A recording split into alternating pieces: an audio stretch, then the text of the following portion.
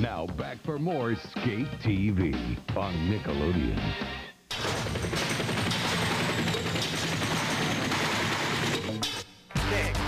Nick.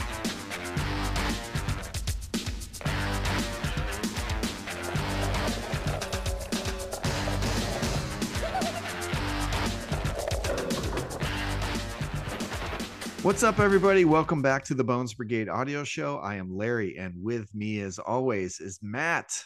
Matt, how are you, sir? Dude, I'm actually really good. I'm not super good. I kind of pulled a muscle in my lower back today somehow. So that's kind of wonky, but beyond that, I'm good. Yeah, I just got back from California, had a fun trip, and the weather here is nice. It's like for February, it's like super mellow in St. Louis. So Yeah, we're having a decent February here too. Yeah, able to get outside and do some stuff. So I can't complain. Nice.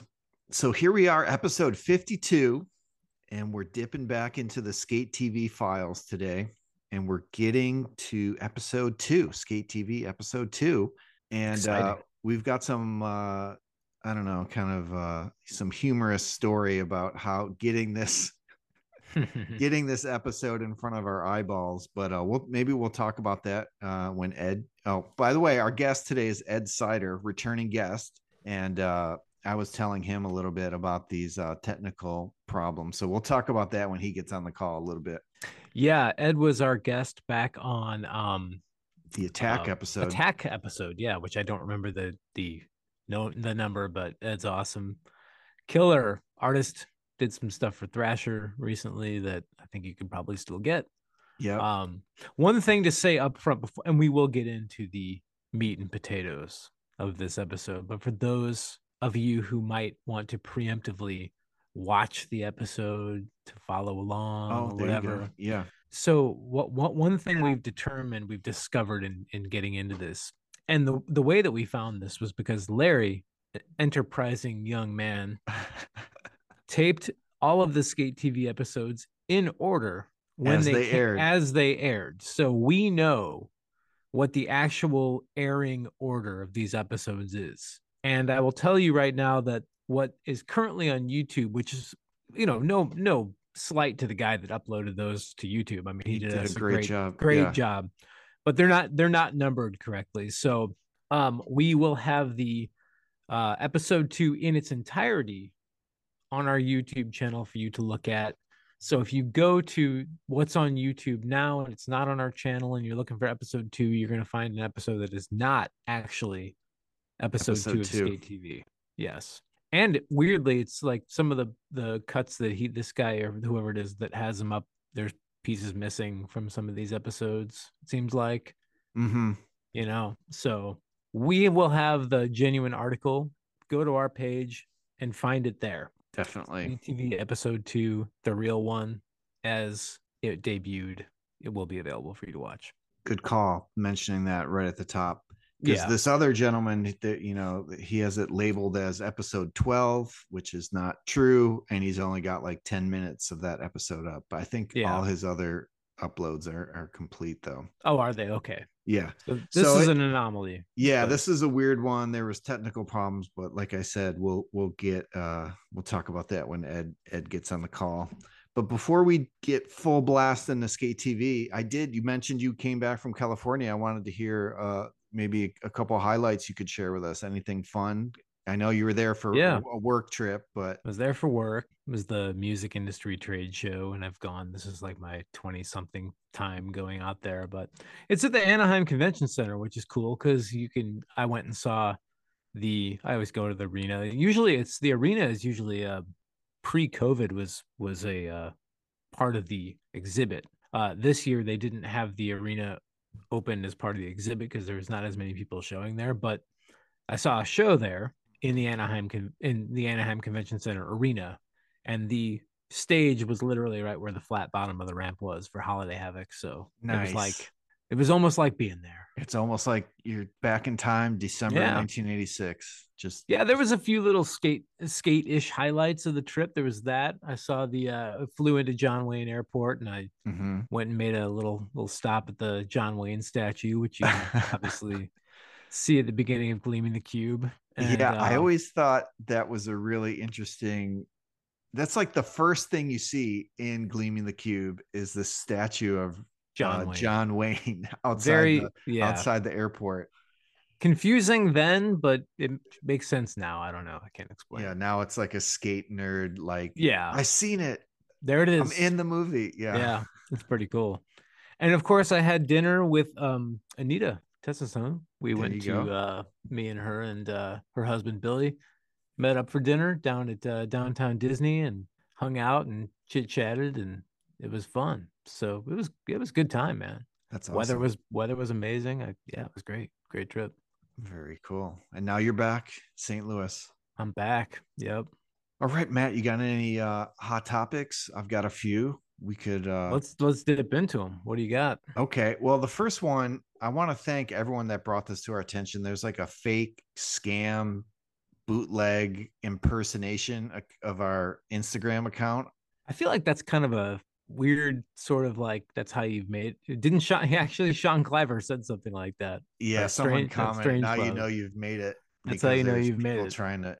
Yeah, Yeah. so hopefully by this airs, it's taken down. We've sent like multiple, like, this is, an impersonator account. So I'm kind of disappointed in the lackluster response time. Yeah, no Instagram. response from Instagram about it. You think that would take minutes to for them to be able to figure that out. But so hopefully no one is. I think they're emailing people telling them they've won our giveaway, and it's like, click here to claim your prize. And if you click on it, I don't know, it steals all the information off your phone or hacks your Instagram and you lose your Instagram or something like that. So hopefully that's not happening. Hopefully if you're hearing this now, this account's already gone. But be on the lookout for this scam account. It's the same username, but they put an underscore at the end. So it's almost, it's kind of hard to tell. And they preemptively blocked Larry and I from the So they know what they were doing in a way. They do know what they're doing. Yeah.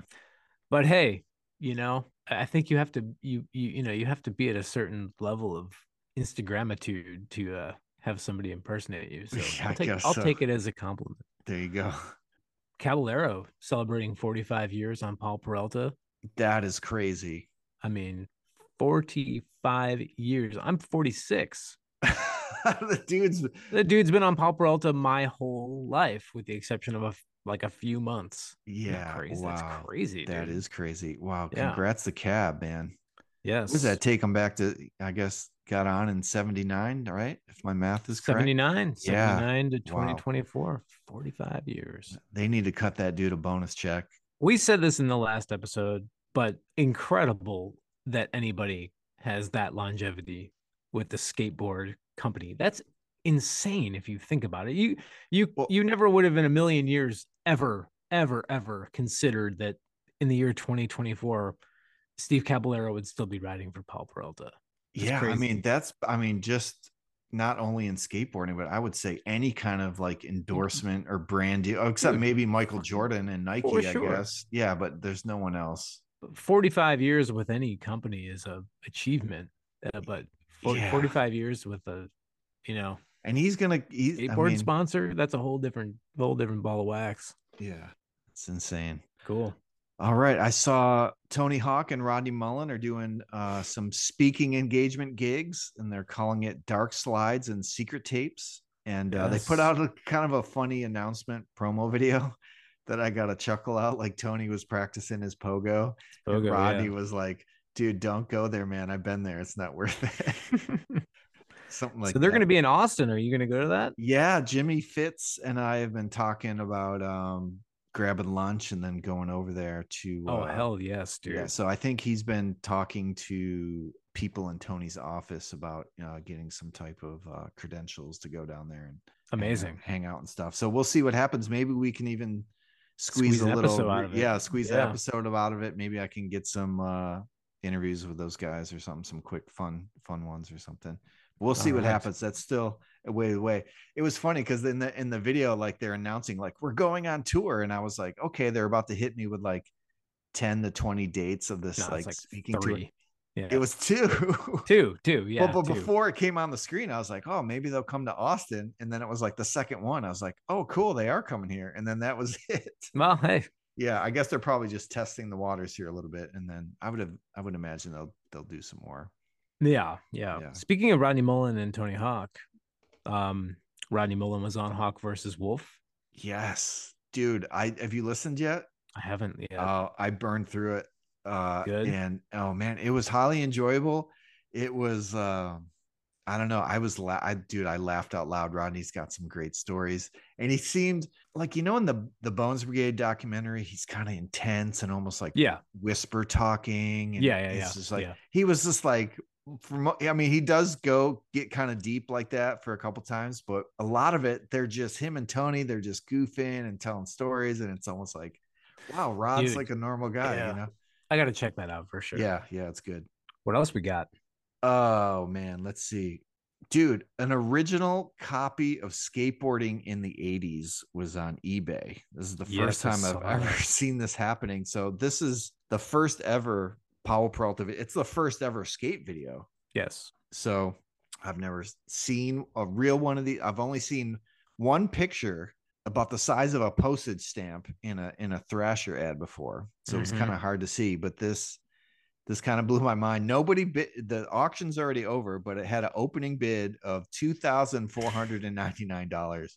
And you could, if you got really wild, you could click on the buy it now button for $3,499. So, and it was, I think it was in Tennessee somewhere. The auction was. So yeah. I don't know. That was crazy, but that was kind of cool to see. It had a few photos and it was kind of exactly looked like what I thought it would. That's amazing. I don't think there's too many out there. No. Yeah, definitely not. Oh, speaking of skateboard videos, a little more current. Have you seen that? I don't know how to pronounce it. Is it Lucas Alves? Is it Alves or Alvis? I'll go with Alves. Alves. Yeah. Powell Peralta. I guess, is he a new recruit to Powell? I'm not sure how long he's been on the team. He's one of their kind of their modern like crew of dudes or whatever. You know? I wasn't sure when he got on, but he has a new part called Illuminated that just debuted on Thrasher. Yes, holy shit. Crazy technical precision. Oh my God. If he does 50 tricks in this video, I would say 48 of them he flips in or flips out of, and on like gnarly handrails or hubba ledges and stuff. Oh my God, man. It's super good. It's worth, if anyone go out there, check it out. Yeah, go check it out. It's on it's on the Thrasher YouTube. Yeah. What else we got? Oh man, there was a lot of stuff this week. I kind of like take notes a week in between recording. Let's see. There's another wave 4 of the Super 7 reaction Bones Brigade figures. There's some new ones. Those are sick. That Wellender is amazing, dude. Yeah. So the Kevin Harris. Yeah. Yeah. It comes with a beaver. The beaver. Yeah. And Ray Bones. I think that's the first appearance of Ray Bones. He's got the sword. And then there's a Tommy Guerrero, and he had the sword too. And I noticed his outfit was kind of what he's wearing in Future Primitive, like the khaki pants and the yellow shirt. That was pretty neat. I've always been torn about, do I need these? Do I need to get we have a few, but they look so cool. I don't know. I think they're just really well done. They're awesome. I wish that I had, I don't know, the disposable income to just spend on them. But if I knew there was just going to be a few, but if it's going to be like, oh, they're going to run these, like if I'm going to, exactly. Yeah. If I had started with the Bones Brigade reissues, going like, screw it, I'm gonna just, I'm going all in on this, and then now you've got 500 skateboards. It's been like 10 years. It's got to be like close to 10 years they've been doing those now, right? More than over 10. What do they got? Crazy. Series 15 coming out, I guess. Yeah. So what's 15 times 6? You'd have like 700 skateboards or something just from that, just those same 6 boards over and over. Crazy. It's 90, actually. You're a little, you're a little off. Yeah, but, I didn't even try. I just guessed. Let's see here. I got a couple more. I discovered a new podcast that was like right up my alley. It's called the Skate Spot Podcast. And this is a gentleman over in Sweden. And he's kind of digging up like old skate parks that like kind of have been abandoned or still exist, like buried in a forest somewhere. And he's kind of like giving history. Wow. Yeah, it's really cool because I don't want to give too much away yet because I'm not really to talk about it, but I'm kind of in a current situation. You're doing something like I'm that. doing something similar, So Yeah. this was like right up my alley. So, and they're only like 15, 20-minute long episodes, and he's got maybe a dozen out there. So I kind of like went through them real quick, but it was fascinating. He's got stuff in the US, stuff in Europe. It all started with one he discovered. I think it all started was he got on Google Earth and he was just like, let me find some skate spots. So he's just cruising around Google Earth. It's like you couldn't start more of a wider search. Yeah, of course. Right. Yeah. Like I'm just going to go look for concrete Look at all the over earth. the world. Yeah. And he found an abandoned skate park in Sweden by his house. So he's been there and he's trying to get it like become like a historic site. Like you can't get destroyed or whatever. So it's like a skate park from the 70s. Like it's from the 70s. It's been abandoned and like kind of like overgrown with bushes and trees and stuff. So he's so is this like a video podcast or is it like an audio? It's audio, and then he has an accompanying site where he's got pictures and newspaper articles that he's found. Gotcha. Yeah, so he does like one or two spots, but he's got stuff from all over Asia, Brazil, all kinds of cool stuff. So if people like that kind of like almost like archaeology, skateboard archaeology in a way, check that out. It's called the Skate Spot Podcast. Did you ever see there's a video? There's a few of them. I think, God, I want to say it's maybe in Malaysia. There's like this concrete skate park with like a concrete vert ramp. It's like in the middle of the jungle. And it's got the jungle. Yes, he's got one. Yeah. An episode about this. And it looks like it's out of Jurassic Park or something like that. Yeah. Why is it there? Who built it? Like, it's insane. Like I've seen videos of that and people going there. And it's just like, what was this for? It's amazing. I can't remember because I kind of like I just went through all these like in a day and a half, and I'm getting. Well, if he talks about it, he talks about. Yeah. Go check it out. Yeah. Super good. Sweet. And then I think lastly, I realized. So here we are in the year 2024. The commonly known first Bones Brigade video, the Bones Brigade video show, came out in 1984, thus making it 40 years old this year. That's crazy. Dude. Yeah. I remember 1984 and I can't believe that anything that was like conceived in 1984 could be 40 years old right now. I'm not that much older than that, but like I remember it. Crazy, dude. Well, there you go. Yeah, that was quite a lot of stuff. Listeners, thanks for hanging in there. Yeah, it's been a crazy couple weeks. Sometimes the topics are hot. They're hot. They're coming. Sometimes they're lukewarm.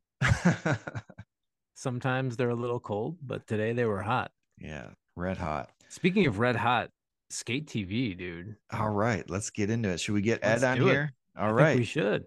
All right, we're super happy to have him back. Ladies and gentlemen, please welcome Ed Syder. Ed, welcome back. So happy to have you back on the show. How are you? I'm good. Hi, Larry. Hi, Matt. Hello. So great to have you back. Last time we talked about, what did we talk about? The attack video. And we had a good old time on that. So it was like, we got to get Ed back on here. And that was probably like 45 episodes ago or something like that. I think it was almost 2 years ago. Wow. Which is weird. Yeah. This show's coming up on 2 years really fast, I think. It is March, right? Yep. Yeah. If that we're going to talk, you've got me in to talk about another video that I have seen it now, but I'm definitely not an expert on this rarest of videos. But I'll try my best. Okay. Well, before we jump into Skate TV, what have you been up to? I see you're ripping the curbs. You've got all kinds of artwork going on. I know last time we talked about your Thrasher shirt that had come out or was about to come out. How did all that go? Royalty checks are flying in. Well, I got one royalty check, but I won't talk about that. But yeah, it was. I mean, amazing that it happened just from sending in a envelope to mail drop. Yeah, so great. Route one. There was no negotiation. It's just I just sent an envelope. There we go. That's amazing. Yeah, I want to get one of those hoodies, the gold hoodie. I think they're definitely on sale now. That we've. Oh, are they? 2 years. All right. Yeah, you get them at a good price now. Nice. I have like so many hoodies. It's like I can't tell you how many times every week I have like 7 things in different carts, and I'm like, no, just don't do it. They take up so much room. I know. It's crazy. But I got to get one. It's hard for me to justify buying a skate t-shirt or hoodie because that is just often what I get paid in, unfortunately. Right. That, and I have like, well, I don't get paid in hoodies or t-shirts, but I also have like bins of stuff in the attic that I'm like, I'll go up there and be like, oh yeah, that Black Label shirt. Like I forgot I had that, you know. So why do I add fuel to that fire? I don't know. What can you say? Ed, what's some stuff you've been working on? Anything that you can fill us in on? I've got an exclusive for you. Okay. Bones Ooh. Brigade audio. So at the end of last year, I did some like people in skate videos on my Instagram. So characters who aren't skaters, but I don't know, like the kid who ate a worm in Rubbish Heap, and much like the guys on the back of the Bones Brigade t-shirt I did for you. Mm-hmm. Anyway, Jamie Owens, who friend of the Nine Club, the guy does Closer magazine. Mm-hmm. Sure. He loved these, and one thing led to another. So the next issue of Closer, which I think is out, not that I keep checking, but the issue that's out later this month, I have like a interview in that. Nice. That rules. That's awesome. Yeah, I'm a subscriber, so that'll pop into my mailbox. You can just sit back and let it just come through the letterbox. I'm ready. I think it's like a kind of a skate video special issue, so I fitted nicely into that. Yeah, that's right up That's my awesome. alley. Skate video issue. And This another is thing to mention perfect. is that the graphic that you did for this show ended up getting sort of like swallowed up by the Bones Brigade experience thing. Oh like yeah, that, adapted Matty into Lawrence their art loved show. that. Yeah, I'm in various art shows which I I've no control over. It's great. That's Here, incredible. like that picture is out there. It's great. Yeah, I love it. I like that you told me the guy when you went to the Bones Brigade experience, the guy just pulled it off the wall and somebody gave it to stole it. like people. And That's funny. he gave it to George and Stacy to autograph. That's right. Yeah, that's and right. they're probably like, "What the hell is this?" What is this? And if he's listening, we're coming for you. No. You know who would be a good guy to do for that? Not that you're soliciting my feedback, but the kid that dunks his head in the Yes. garbage can full of shit in Hocus Pocus, he'd be a good subject for that. Yeah, absolutely. Has anyone ever found that guy in real life? Well, that's a documentary film I need. This is what Bobby Pulio does now. Oh, for sure. And I saw, Larry, that you kind of had spoken to him or something. The tracking down of these people is like it's a Netflix special waiting to happen. It's important stuff, and Matt and I are we got some ideas cooking, but we'll talk about that in the future. I genuinely would like to do a big painting of the kid with his head in the trash can of sick and whatever it is. It like food trash, I think. It looks like they just dumped out like cafeteria remnants and filled it with a hose and then just like stuck the kid stuck his head in there. Yeah. That would be an amazing painting. But what I'd like to is, so I'd spend like 6 months, and I'm not the greatest painter, but like I'd really do like try like a photorealistic oil painting, which is massive, of that kid. I love it. Just to go, haha, you didn't know you needed it, but hear it and see if anyone would buy it and have it like in the middle of like above their fireplace. That'd be so funny. That would be amazing. I'd buy one. Tony Mag will buy it. Yeah. These are the sort of things I think of doing. I don't know. Oh, and the kid that sings Satisfaction would be good too. Oh my gosh. When I did the Rubbish Heap worm eating guy, and I said on Instagram, like, who should I do next? And that was a busy day on Instagram for me because everyone was going. Everybody has their favorites. Guy, I guess, because we've all got like. Oh, the dressing guy from Speed Freaks. Skateboarding is, whatever. It's a game that you play or whatever. That guy. Yeah. So many great ones, dude. I think Worm Eater is Chris Brannow's brother. See, here we go. Not know that. Yeah. There's an exclusive. But the girl in Video Days who is just before or after Jason Lee's part, I did her, and she's like from London, and she's like, hope you enjoyed the skateboarding and everything else. You know, that girl. In conversations on Instagram, they found out back in the day at Slam City Skates, which is like a big skate shop in London, they knew who that girl was, and they gave a copy of Video Days like on VHS to her. And you know, her dad used to come into the shop, but that was a long time ago. But she did know. Kidding. She does know. As a kid, she knew that she was in Video Days, whether or not that meant anything to her back then. I don't know. That's amazing. I have background props in not the new 8th Street video and the Life video. Do you? Yeah. What? Standing with my camera.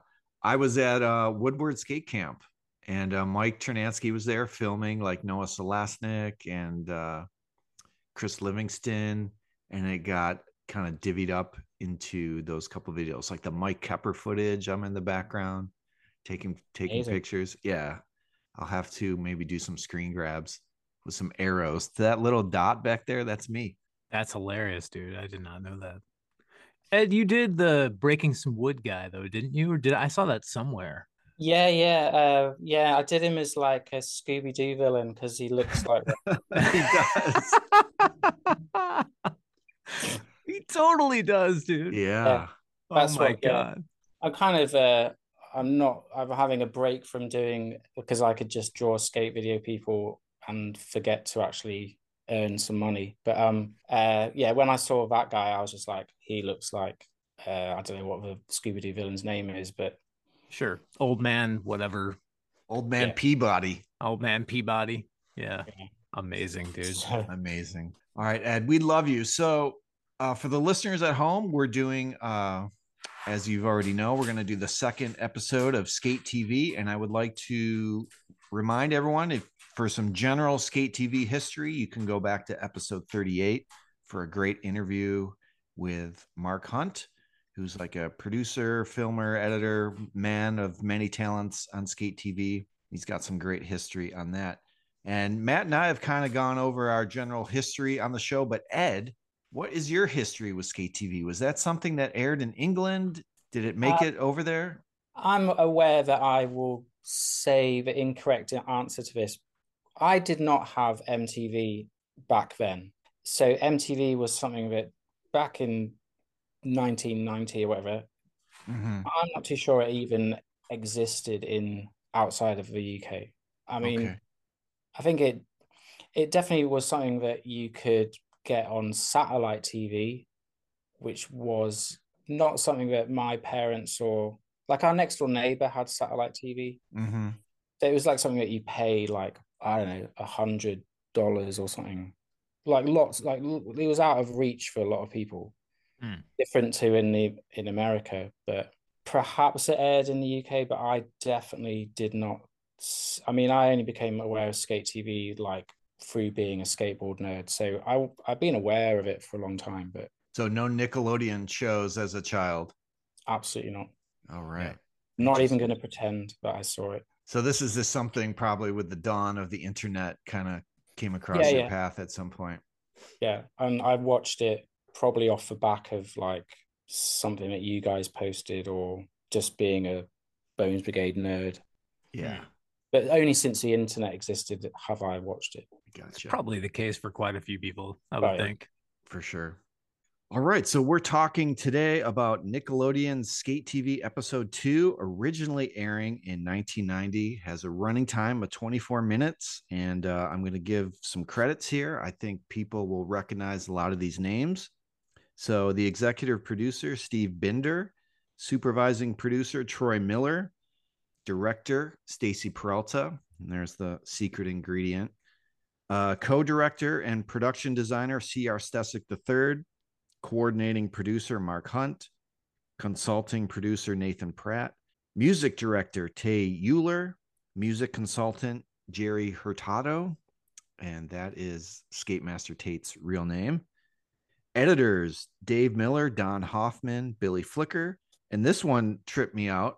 segment directors Don Hoffman, Mhm. Mark Hunt, and Robert Kittilaw, because all three of those gentlemen have been on our show. It's kind of crazy. And the Skate TV theme song was by Tay Euler and Dennis Dragon, and it is hosted by Skate Master Tate and Matthew Lynn. So, oh, we didn't even talk about my technical issues. Should we talk about that? Trying to get. Let's talk about it. Yeah. Okay. Real quick. I think it should be the bulk of the episode. Probably. Yeah. It could get long. I'll try to tell it a little more precise, It's pretty good. Almost every step of the way, everything went wrong. So, we've been aware that these 12 episodes have been on. There's actually 13 episodes of Skate TV, but a gentleman has 12 episodes online, and I started at some point. My memory of the first episode was the Nodus in the pool interview. So one day I was just like, it popped in my head. I was like, let me pop on YouTube and check that out. So I go to this gentleman's uploads and I click on, Skate TV episode 1. And I was like, this is not episode 1. This must be like labeled wrong, or they're uploaded incorrectly. And then I went through all of them and I was like, I can't find this one with the Nodus interview. And that sent us on the path of me getting out my tapes and digitizing the first one. And people may have seen it on our YouTube channel. The quality is pretty bad. And then I was like, okay, well, we got that behind us. So when we move forward, all I have to do is reference my tape, watch the first 30 seconds where they say, like, on this episode, we've got so-and-so and so-and-so. And then we can jump over to this other gentleman's YouTube uploads and use those. So I go to put in my tape, my VCR like eats the tape and the power completely shuts off. So I was just like, oh no, what am I going to do? I was like, I need to save this tape. This is like, might be the only hard copy left of these episodes in the world. And so I went old school and I typed in TV VCR repairman into my internet search device. And I bring up a fellow like in the next town over. So I give him a call. And he, I see like in the Google reviews, there's a picture of his sign and you could see it said TV and VCR repair, but you could tell the VCR lettering stickers had been removed, but the rest of the sign was so dirty, you could still see VCR. And over top of it, he had PC. So now he was fixing computers. So I call him and I was just like, I got this tape stuck in my VCR. Can you fix it? I was just like, if we have to trash the VCR, that's fine. I just need to save this tape. And he's like, I haven't fixed a VCR in 25 years. I haven't even touched one or whatever. And I was like, oh my God. He's just like, what? I'll take a look at it. And I was like, okay, I can come on Wednesday. That's like 2 days later from when I'm calling him. And then I got a little brave. I was like, let me open this thing up and see if I can get the tape out. And I take the lid off. And I had removed some tapes from VCRs before, but this had all this stuff like over top of like where the tape would be. And I was like, this looks a little too crazy for me. So I take it to this guy and he's sitting on his porch. He's like running this repair business out of his garage. He looked like he was old. I think he was retired, but he was just doing like side hustle gigs or something. He's sitting on his porch. He's got a screwdriver. He's like ready to tear into this thing. So he takes it apart and we found out some little clip had snapped off in this VCR. It was just this one tiny little thing and just set off this chain reaction of troubles for this VCR. But you could see the tape was wound in perfectly. It wasn't like crunched up or all like pulled out of it. And I was just, okay, we could get it out. So he just started undoing screws. He's like, do you want me to try to save this VCR? I was like, no, don't even worry about it. So he just took the whole thing apart, basically, got the tape out. And then I don't even really carry cash. And I didn't know what type, but I thought I'd just be able to pay with my debit card or credit card or whatever. And then when I pulled up, I wasn't even thinking about paying. And I was like, got to the end and I was like, oh, how much do I owe you? And he's like, $25. So I pull out my wallet. I've got $13 in cash on me. And then I'm like, I have this Chipotle gift card for $25. So I paid him in a $25 Chipotle gift card, a 10 and 3 ones. So he got 20. What do you get? $38 out of me or something? Do you have to read out a Chipotle advert now? Yeah, for real. I have to say, sponsorship.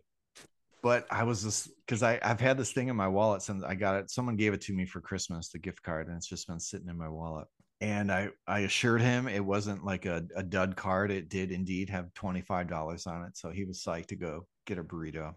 And then I was on this scramble to find a new VCR. So I was on eBay, and you can search like closest closest auction first. So I was like messaging people like, hey, if I did a buy it now, can I just come pick this up? Because we were getting near to our recording date because we were supposed to do it last week, and no one was messaging me back. It was weird. I was on Facebook Marketplace, like anyone in 50-mile radius that had a VCR on Facebook Marketplace. I was like, I'll come buy this today. No responses. So then I was like, what am I going to do? So then I started going to local secondhand stores, and I went to this one store, and they had a huge like CRT TV with a built-in VCR and DVD player. He wanted $200. And I was like, I'm not going to dish that, but if it comes to it, maybe I'll have to. So then I went to my local Goodwill, and they had a VCR DVD combo player for $9.99. So I was just like, oh my God. And what's also crazy is to see already in like Goodwills and Salvation Armies are like modern day flat screen TVs are already like this old technology that they're already like in these like junk stores.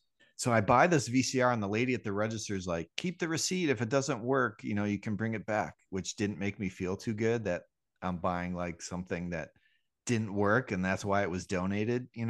So I went home to pop in this tape to watch the first 30 seconds of SK8-TV to be able to reference who was on that episode, and then go to YouTube. And then the tape got 8, and I was able to save it. And then I watched you put it in the new machine, it again. Yeah, it ate it again, but it did eject, and it wasn't all shredded to bits. So I was just like, oh my God. So I just put it in again. And, I got through the introduction of who was on the show, and then I bring up the guy's 12 episode playlist. I was like, I'll just start at episode 1. Okay. Not that one. Okay. It's not 2. It's not, I go all the way down this list. I get to like 10 out of the 12. And I was just like, where is, I start thinking like, have we uncovered another missing episode of SK8-TV or something? And finally it's the last one, but he's only got like 10 minutes of that one. So now I'm like, oh my God, I have to digitize this whole episode so that we can watch it for this podcast. So I do that, and my little digitizer machine, it records it to like a little SD card. So I pop the SD card out of the digitizing device, and my computer, I don't even know if they have, it's like 3 years old, and it still has the SD card slot. I don't know if new ones have that anymore. And I put it in the slot on the computer, and the card won't mount. So I'm just like, what is going on now? And I was like, is the card corrupt? Is the slot or the port or whatever broken? So I go to Best Buy, and I buy a little USB to card reader device, and that finally worked.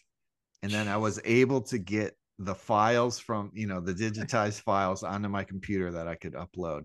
So this is more work than anybody has put into SK8-TV in 30 years. Yeah. So it cost me a total of $68 because they, paying the gentleman for the set the tape free out of the busted. Does the $68 include the $25 that you would have gotten out of the Chipotle gift card, or is this? Yes, that includes the gift card. It includes the cash. It includes me buying the new VCR, new VCR, and it includes me buying the little USB card reader. So $70. Hopefully it's a little easier from here on out. Yes. Can I guys jump in, Larry? Of course. So, this is the way my mind works. So there was a film in the 90s called Hackers. I love Hackers, dude. Okay, so the guy in Hackers is a guy in SK8-TV, right? Yeah. Mm-hmm. Okay, so serial killer, a sort of Hackers style Bones Brigade audio show movie. Yes, because everything you're saying is basically the storyline of Hackers, but it's with VCRs instead of the internet. There you go. And you get him in. I was gonna say, you pitch this idea to him, and it happens, and you just get rich. I love it, dude. Do you think Angelina would sign on for that? Totally, yeah. She could be. She could reprise. She could be the girl at Chipotle. Yeah. I know whoever gave you the card, for Christmas. There you Fisher go. Stevens could be the VCR repair guy. There we Perfect, go. dude. Insane. So hopefully my story made sense. But yeah, every little step of the way, they're just trying to just watch this episode was. You would not be denied, though. Yes, that is true. Would not be stopped. Wow. Well, thank you, Larry, for going the extra mile for everybody. No It's problem. So highly now on appreciated. our YouTube channel, we have the complete second episode on the Bones Brigade audio show. So everyone, because there is another upload, but it's only like half the episode. And we're doing this because we're kind of debating. Well, I'm debating this. The episode numbers this other gentleman has are wrong because I taped these in order as they came out. So we're kind of debunking and doing the correct release order of these episodes. So now we have the pilot and the second episode. So, all right, let's pop in the tape and get into this thing. Oh shit! The VCR ate it. Oh, no. The intro and theme song. Ed, what do you think about this intro and theme song? Are you gonna listen? Are we gonna listen to it? No. I'm just. You know, I was. Is it Skatemaster Tate? It's Tay Euler and Dennis Dragon. Okay, I love it. Anyway, okay, yeah. I've just been. Anyway, I was listening to Skatemaster Tate, and I actually pulled out that flexi disc that you put out. Yeah. I found that issue in the garage, which is where it was. I've now brought it indoors. Safe. It was not safe in my damp garage. And yeah, I listened to Year Over Tate. Year Tate. Love that song. Larry, I still think it's amazing that you yourself put out the final Skatemaster Tate release. You did. Yes, that's true. Yeah. It's not. Yeah, that's not bullshit. And there's not many. No. How many did you do? Oh, there's 500 flexi discs. Okay. You still have copies of that? I still have a few. Yeah. So for those of you who want it, maybe I'll put those hit up on our Larry. store. Yeah. Yeah. I'm going to put my copy on Discogs for like 20 grand or something. Yeah, there you go. If I'm remembering from our interview with Mark Hunt, he said this song, this intro song was kind of based on another song, which we've been finding, a lot of these Powell videos are kind of undercover cover songs. So he said he wasn't sure, but he was pretty sure that this song was based off, some other song kind of thing. So it'd be kind of interesting to find that out. But I always kind of laugh. There's like a quick shot of Paul Schmidt, and he's like max headrooming, like he's like back and forth. And then there's this pan across Nodis's face.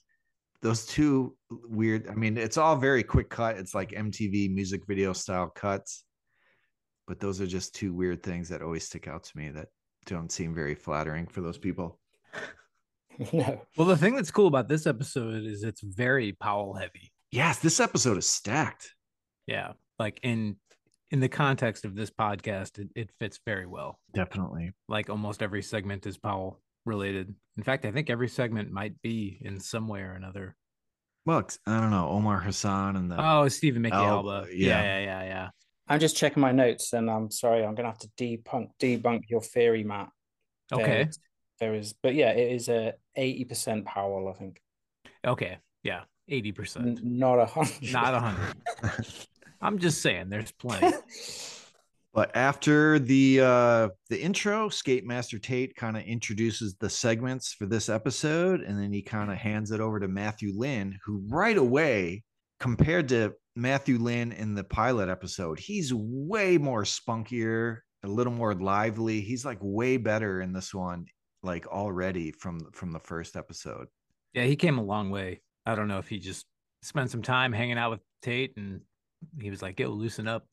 Yeah. Well, I mean, they do the pilot and then they probably got approved, and now he's just fired up. Like, yeah, hey, it's a series. I'm ready to go.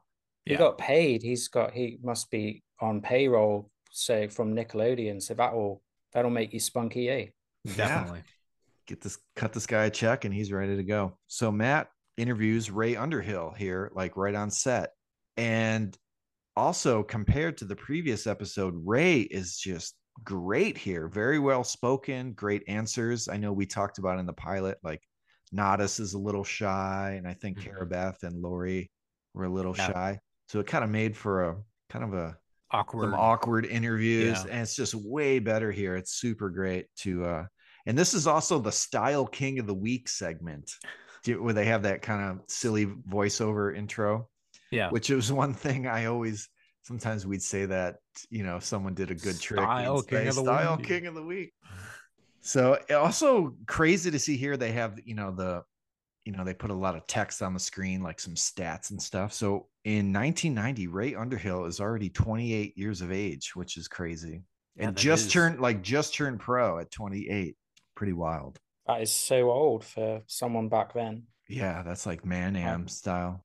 I think because I'm been very into video days of the last couple of months, as I just spoke about, but like Gon's like retired when he was like 24 or something, because he was, so when he kind of disappeared after in like 1990, I don't know, after Blind, Yeah. he was only like 24 or something, but he was Yeah. like washed up and he was like an old man. Yeah. Well, I mean, even when 24. Video Days came out, I was like, whoa, Gons is old at this point Still already. going. Yeah. Yeah. He's been a pro for 6 years. He's old. Yeah, crazy. Yeah. But there's also this awkward handshake. So Ray Underhill walks up to Matt. He's got a skateboard in one hand and a microphone in the other hand. And Matt Lillard or Matthew Lynn wants to shake his hand. And it's just like, bro, my hands are full. You can see I'm holding some stuff here. I don't know. This is kind of like this quick, like awkward handshake, trying to like, everyone's trying to like adjust things into different hands. Yeah, Underhill talks about the Mess series, which I thought was kind of cool because that's not something that a lot of people you hear about too much these days. Yeah, I had kind of forgotten about that till he mentioned it. What is it, Eastern skateboard series or something like that? Yes, exactly. Yep. Not the Middle Eastern that you would think of. No, but yes, it's like your neck of the woods, Matt. Yeah, kind of. Yeah. Well, kind of, right? Yeah. He's also I had forgotten he's the inventor of the knee gasket. The knee gasket. Yeah. That's put under your knee pads so they wouldn't slide down on a knee bail. I talked about I explained to my wife last night what a head gasket was, which in my understanding is when you cut the sleeve off your t-shirt. That's a head gasket, isn't it? Yeah. She thought I was just, she was like, that's not true.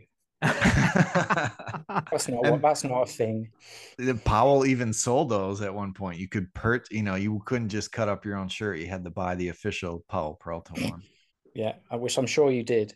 No, I didn't. I never had one. I wish. I didn't. That must have not been around too long because I don't really remember seeing those in shops. All the B-roll, like skating you see during this interview, is at Tony Hawk's house, which is awesome to see. And did you guys notice the Kevin Staub cameo? Kevin Staub had one quick trick in there. I don't know if the editor just goofed or they're just like, let's throw a Kevin Staub. No, I didn't see that. Yeah, he does a backside ollie. Nice. Yeah, it's cool. And that's all the kind of ramps that are in like Propaganda, is it? Or like is it Propaganda where they kind of have a Tony's street course in his driveway there. Oh, his little, that's Propaganda. Yeah, where he and Mortimer and those dudes are skating that. Right. That's Propaganda. Yeah, because this is happening between Band This and Propaganda. So we're right at that time. And this is, the show moves along pretty quickly. These interviews aren't very in depth or very long. You just get like 2 or 3 minutes with Ray here. It's cool to see Ray like not being super goofy, like so many Underhill, so much you see of Underhill compared to Animal Chin. He's just goofing and he's a really good interview. And the questions were good too. Like they weren't just like, so what's your mom's favorite trick that you do? Or whatever, like those weird questions from the first episode. They were like, what's overseas, reception and touring in Europe and, that kind of stuff. It was good. Yeah. What's the difference between the East Coast and the West Coast? Or why'd you move to California? Yeah. It's cool. It's really good. So big improvement over the first one here so far. My thoughts on this is being in Europe, as I am right now. So Ray and Bucky and Tony Hawk, they toured over in Europe in 1990, and I went to see that tour as a little kid. Quite a big deal for, I think I was 15 or 14. And Ray Underhill was there, and I can remember Mike Manzuri and Curtis McCann, who were both on Powell at the time, as AMs. They were there as well. So I when Ray's talking about what it's like in Europe, You witnessed it. I was there, yeah, and I mean, I just saw him on this enormous metal vert ramp, doing stuff that just I couldn't really handle in real life. It was just too made you just want to like stop skating. Yeah. I saw Ray in '89 on the Bones Brigade tour, summer tour. I never saw Ray. I saw Ray at the band This Thing, but there was no skating. They weren't skating, yeah. Yeah, I never saw him do a demo or anything. All right. So after Ray Underhill, we've got a remote segment with 3/4 of the LA boys, which this part is super cool. And it's funny because when I think back to Skate TV, there's maybe like 4 or 5 segments that immediately pop into my mind. And this is one of them. There's 2 of them in this episode, all in this episode. So this is cool. I wonder where, so we've got Rudy Johnson, Guy Mariano, and Gabriel Rodriguez. So where's Paulo? You think he's I don't know. He's in summer school or something. It's a mystery. So this is post band this and pre them, Rudy and Guy leaving for Blind. So this is, there's not a big window there. So they're still on Powell here at this point. So this is cool that we get to see some extra Powell footage of these guys. So Gabe and Rudy cruise up to Guy's house. And they pick them up for, let's go skate. And they head to downtown LA. They hit that classic handrail spot. I feel like I should know that the name of that school that handrail's at that they always skate, but it's escaping me right now. There's some great, I don't know the name of that like double set where they're kind of like, yeah, that's some cool stuff there. And then those brick quarter pipes. Yeah. Is it Gabriel? He does like an acid drop to manual, like down those stairs. Yeah, like lands in a manual. That was pretty impressive. And then down, that's awesome. Well, the great bit is when they like, it's all like rehearsed, but they knock on Guy's door and he does a bit of acting. And hey, do you want to go skating? Okay, let's go. Yeah, let's go skating. Yeah, they're both looking like right into the camera, and they cut to the other guy. Yeah, it's cool. I'm sure that Guy and I'm sure that they're all very proud of that acting. Well, I felt like a little bit there's like an innocence here with these guys. Like they're still so young and green, it's just you can tell they just love skateboarding, It's very classic cool. 1990 era like Powell gear that they're wearing. Like I just remember all that stuff, from the back of Thrasher and those. Yeah.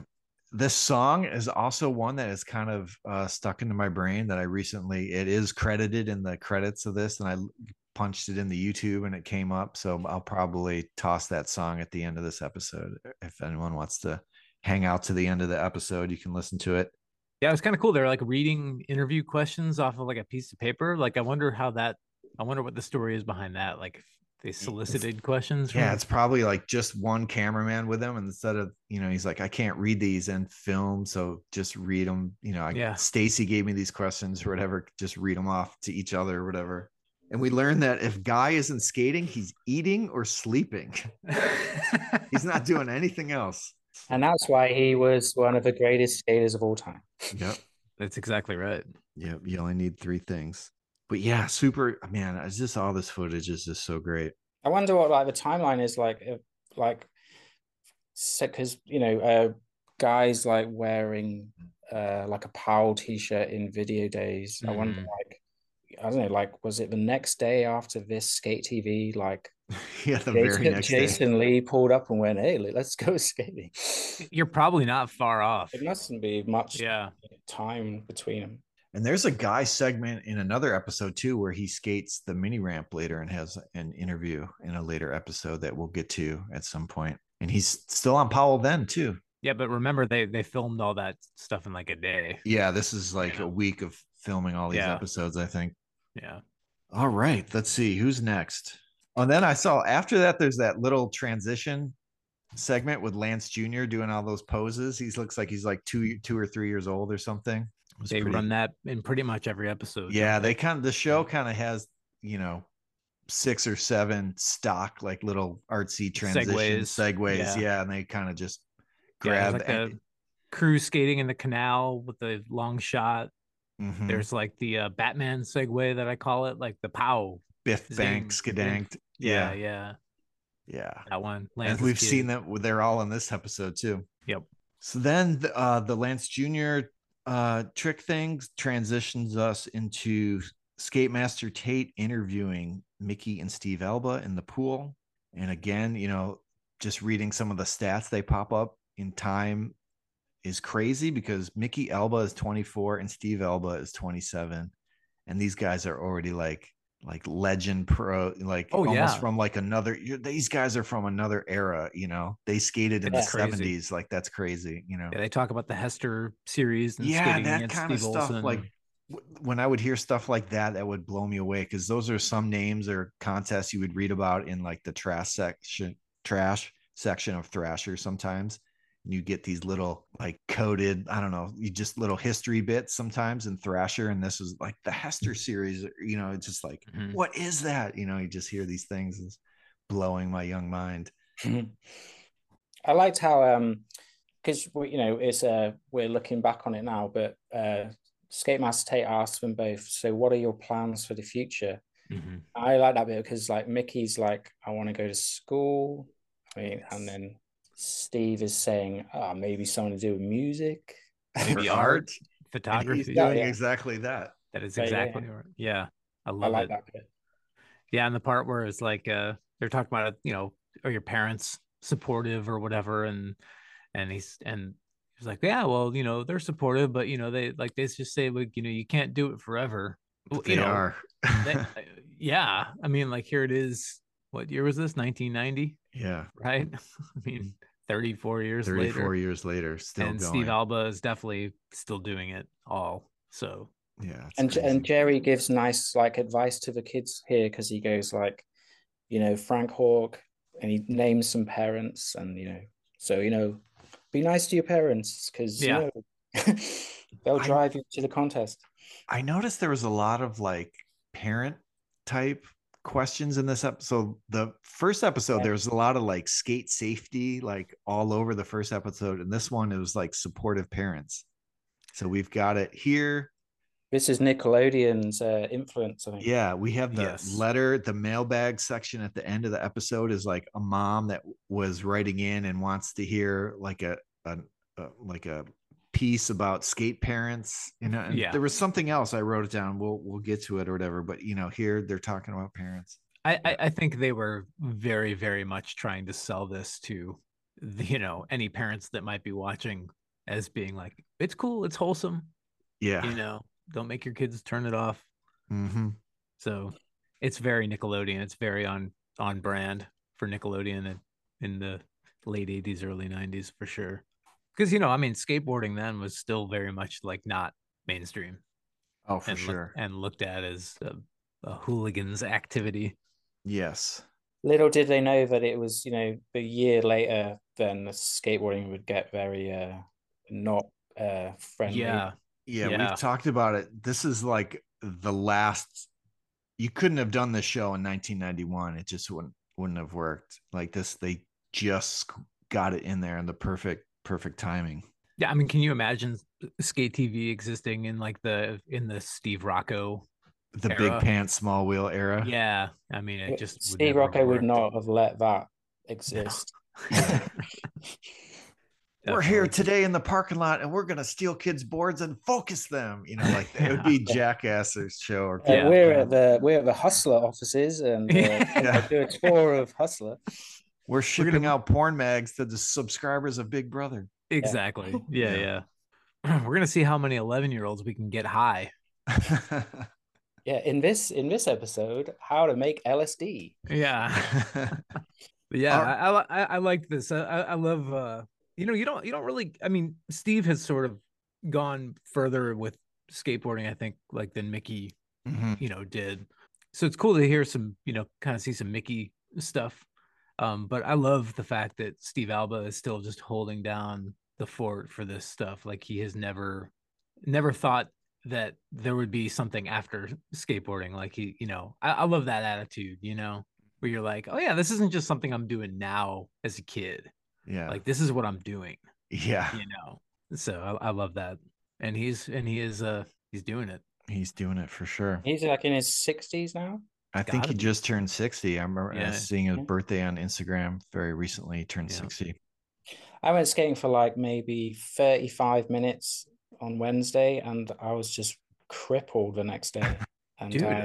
I'm not 60. Yeah. But you know, if you watch Steve Alba, dude, like that guy still goes. First off, he'll look at over fences, he'll drain pools, Yeah. but he always stretches. Like he's got a stretching regimen and he's flexible. Like he could outstretch. Dude, he's like, he does that thing where he splits his legs and he does the full body, you know, stretch.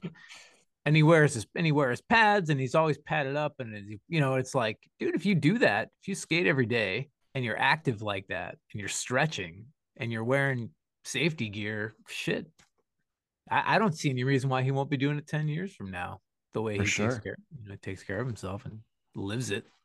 Definitely. So, that move is not in my stretch routine. Dude, whatever that is. My lack of a stretch routine is catching up to me. Yeah. Like yearly. I'm like, I maybe do that and that. And I'm yeah. Like, stretched. Yeah, I'll do this thing. I'm ready. Yeah. All right, I'm good. All right, next up, we've got the debut of the Tips from the Skate Shop with Lance Mountain segment. That's like kind of like a fan favorite of the show. So this is the first time we see this, because in the previous episode, the pilot episode, he's just talking about skate obstacles at the Pink Motel, like out on the deck. So, and when we interviewed Mark Hunt, we asked where this little set was built. Was it in one of the rooms of the Pink Motel, which I think a lot of people think or assumed, or I know at least I did. And then Mark couldn't quite remember. He was for sure it was like it wasn't in one of the rooms at the Pink Motel. So I was like, all right, we need to get to the bottom of this. Inquiring minds want to know, skate nerds want to know. So I texted Lance, like he's gonna know, right? So he responded. He's like, believe it or not, it was in one of the rooms at the Pink Motel. So I was like, oh no, we got two opposite stories here. And then I asked him how many days. So what did I ask him? I was like, where was the set? Where did you film? And who did the decorating in the background? So he says, believe it or not, it was at one of the rooms of the Pink Motel. I think we filmed it all in one day, but maybe there was a pickup day. It was just us. So it's like Matthew, Skate Master Tate, and Lance, and Stacy, and a grip. And then he says, could be wrong on all accounts. So he's like not sure about anything. And then I thanked him. So then for fun, I texted Mark Hunt, hey, we're still, you know, this is what Lance said about, you know, where the set was. So then before Mark could respond, Lance went on YouTube and he pulled up one of the clips and he watched it. And he says, he's like, I just watched one. He says, it's definitely not at the Pink Motel. He's like, I think it's Stacy's office with all the stuff in the background. So this is kind of the fabled Silver Lake editing office that we've talked about a lot on the show. So then before I could tell Mark Lance's update, Mark wrote, yeah, now that I think about it, it's probably at Stacy's office. So them both kind of coming to the conclusion that it's there. I'm gonna go with that. I think we could call it. Yeah. But one day we will get a definitive answer when one day we will talk to Stacy Peralta and we're gonna ask him the first question. Yeah. It's the only question. We got to get the big one out of the way. Yeah. Where was the skate shop from SK8-TV filmed? Yeah. But that's cool. That makes more sense. I mean, if you look at it, it definitely looks like it's a little more than you would just do in a hotel room. You know, like they bring in the workbench and it's kind of decorated in the background and stuff. Yeah. But on this segment, they're talking about grip tape, you know, different kinds, different styles, how to apply it. And I love Skate Master Tate's got to kind of play dumb and be like, do we put the bolts on before or after? Like, what do we do? You know, just so like young, you know, kind of to help young kids along. Pretty fun stuff. That's good stuff. Yeah. And I guess they have that pre-cut grip tape. The die cut for a hot board. And he's sticking it on like, I guess a Lance board. It doesn't fit. It's not quite shaped. Yeah. But could you, I mean, it's really nerdy, but could you get like other shaped grip tape if you had a good Tommy Guerrero? I don't know. Yeah, I think they had, you know, they had like the pig shaped ones. And I think there's Guerrero, because I think you could buy completes, right? Like the Lance Mountain family. Yeah. I think you could get it with. I had a size that was factory gripped with die cut grip. Okay. Yeah. Yeah, But I think that went away, after a minute. I think I only remember them coming with the grip as completes, but I could be wrong about that. Mm-hmm. My first board I bought as a complete out of a bike shop, and it was gripped. And then I think when I got my second board, they're like, "Oh, do you want us to grip it for you?" And I was like, "Oh, okay." Like I've never done, like, I don't know anything. I'm just a 12-year-old kid or whatever. And I don't think they knew either, because what they, everyone does like the filing thing where you kind of will like take a screwdriver and kind of like edge it and then cut it off with a razor blade or whatever. They would take the sheet of grip tape and they'd lay it down, and then they'd put the board on it and they'd trace it. No. Yeah. And then they would go, and then they would cut in With like an scissors? eighth.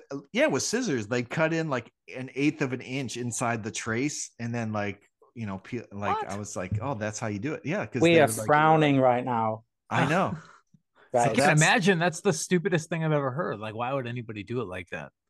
I don't know. I mean, who would take like, you could just file off the side? I don't know. Wow. I guess there's no wrong way to do it as long as you get it on there. But Yeah, it seems I've never heard of anybody doing that. So they traced it. yeah. They put the board, and then they cut. They put the paper side up and put Yeah. the board on top of it, and then took like a pencil or marker and traced the whole board. Interesting. And then they got the scissors, and then they cut like an eighth of an inch inside, Yeah. And then they Wild. peel it off and stick it on. And I was just like, you're just, oh, that's how you do it, And then I did it that way a few times myself. I would never have thought to do that. I'm reminded of my first grip tape job that I did myself, and it's like still haunts me how bad it was.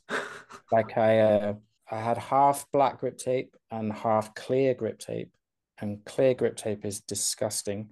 I hate clear grip but I tape. put magazine photos underneath the clear grip tape because I saw some skater had it in a magazine, and like I live in England and it just is very rainy, so I got this complete. I made the complete up myself, but like Christmas Day was pretty rainy, but I had to go skating. Anyway, that grip tape died very quickly. See, let me tell you guys, this is making a really good case for Lance Mountain, Matt Lynn, and doing this segment, showing you how to do it. Yeah, they were just like 5 otherwise years. you do stupid shit like this. Yeah, they were just 5 years too late for right, me, right. Yeah. It's true though. I mean, if you think about it, it's not the most intuitive thing to know how to put grip tape on. It takes a while to get good at it. I mean, yeah, you don't want to get bubbles, and you want to get nice. Well, like if you like on YouTube now, if you're starting out skating, you can YouTube, you search how do I put grip tape on. So this section is like, inventing like whole YouTube channels. It's true. How-to videos, yeah. I can kind of tell that they did film them all in one day in a way, because I'm thinking of other segments, and they kind of devolve into comedy pretty fast, some of them. So they, after like doing 5 or 6, they were like kind of over it. Yeah. And they get getting slap happy. Yeah. Yeah. Like I'm thinking of the one they tape Lance's hands together in his mouth or something. But we'll get to those as we get they through they wrap grip tape around someone's head in this. I think that's how it starts, right? They take it off his head or something. Yeah. Like that. Yeah. I noticed Matthew Lynn's wearing wrist guards. Oh, I didn't notice that. So I was guessing that maybe there's a safety gear skate, one of these segments about safety gear, and he put those on, and then they just chose, they didn't, whatever order they filmed them in, they didn't just distribute them into the episode. So maybe they had filmed the safety gear one before this one, and he's still wearing them or whatever. I don't know. I just thought he's just being silly. Who knows? Maybe he doesn't want to hurt his hands when he's gripping the board. Yeah, it can get dangerous. People who don't skate, that's something that really like is a burning question. I still find it, if there's like a parent at a skate park who doesn't skate, they're really like, it bothers them about the grip tape. They're like, one, how does your feet stick to the board? It's really puzzling to them, the concept of grip tape. And that's such a big issue for people who don't skate. All right. So after tips from the skate shop, we go to a commercial break. Oh, also, wait, real quick. some of the stuff, did you guys kind of poke around in the background of there's all kinds of cool old Powell boards and Colby posters, and there's like a Lance Veriflex board back there. There's lots of cool stuff. In the skate shop? Skate shop part, yeah. The set decorations real cool. All right, we come back from the commercial break, and we've got, by the way, hold on, kudos to you, Larry, for being like, I was too lazy to not tape the commercials. I was like, I'll just fast forward through them. Oh, but you paused. I paused and then came back. Came back. So that's pretty awesome. Good job. But now I wish I had kind of. I know you want to see what they are. Right. Yeah. What were they advertising? Yeah. And I think some of the YouTube uploads this other gentleman does have the commercials in there. Nice. So maybe we'll talk about those when we because we'll do an episode about the commercials. All right. Sorry. All good. So here we are, Omar Hassan interview and skating the spine ramp. And this is the first time we see the spine ramp because, like, right. In the previous episode, we just had the Powell Tour fold out travel ramp. And again, with the ages, he's only age 16. Yeah. Freaking bonkers. Rookie pro, brand new board, just came out on Blockhead. Such a sick. I was not that well spoken, or I was not like that when I was 16. He is like, eloquent, and he's like amazing at skating, and he said he's 16. I was like, come on. Just toured Europe for a month at age 16. You get to see those sweet Hosoi Hammerhead deck chairs that they had. Oh yeah, I think, was that the first appearance of those, or were they in the first one? I can't remember. I'm not sure. Yeah, anyway, whatever. Yeah, Omar, dude, come on. Again, another guy, talk about 34 years later, still going. Yeah, this is like, he's probably been pro just a few months here at this point, and hasn't stopped for a second. And just ripping this mini ramp. I mean, I love all like the ollie grabs and stuff, though. It was all kind of like super new and modern and awesome at the time. Because, earlier, but everyone's trying to like early grab on mini ramps and stuff, and he's just blasting off these ollies. Yeah, that graphic too, man. That his first Blockhead graphic, so good. Yeah, Ron Cameron, yeah. Oh, well, you have the requisite section where Matt Lillard's calling out the tricks, and he doesn't do a good job again. He does an all right job. It's better than the last one. Yeah, but there's one where he says fake ollie to fakie. Well, I don't know what that means. I don't know. Or he says like judo air transfer, but it's like a frigid air, not a judo air. He gets a few wrong in there, but we'll let it slide. I'm wondering. But it wasn't him getting them wrong. It was somebody else. Someone did, some writer hey, say these, and then we'll stick it in there. Yeah. Did he skate? That's something I want to ask. We do know the answer to that question. Yeah. The answer is no. But Mark Hunt, the night before they hit record on the first episode, he made Matt Lynn get on the mini ramp, which was the Powell mini ramp, and go back and forth a couple times. He's just like, I just needed to know that this dude skated at some point before he hosted a skateboard TV show. So he made him get on the ramp for like 5 minutes and skate it. But other than that, I guess no. Yeah, that was it. Maybe more though. He might have gotten. Yeah, we don't know. He might have gotten more into it. Doing the show. Who knows? Yeah. Maybe. Well, Larry and you guys need to find this sort of thing out. Well, I want to interview him. For sure. It would be awesome to have him on to talk about Skate TV. Yeah. Yeah, I'm gonna send Matt to one of those cons that's like near him and go get in the autograph line and ask him to come on the show.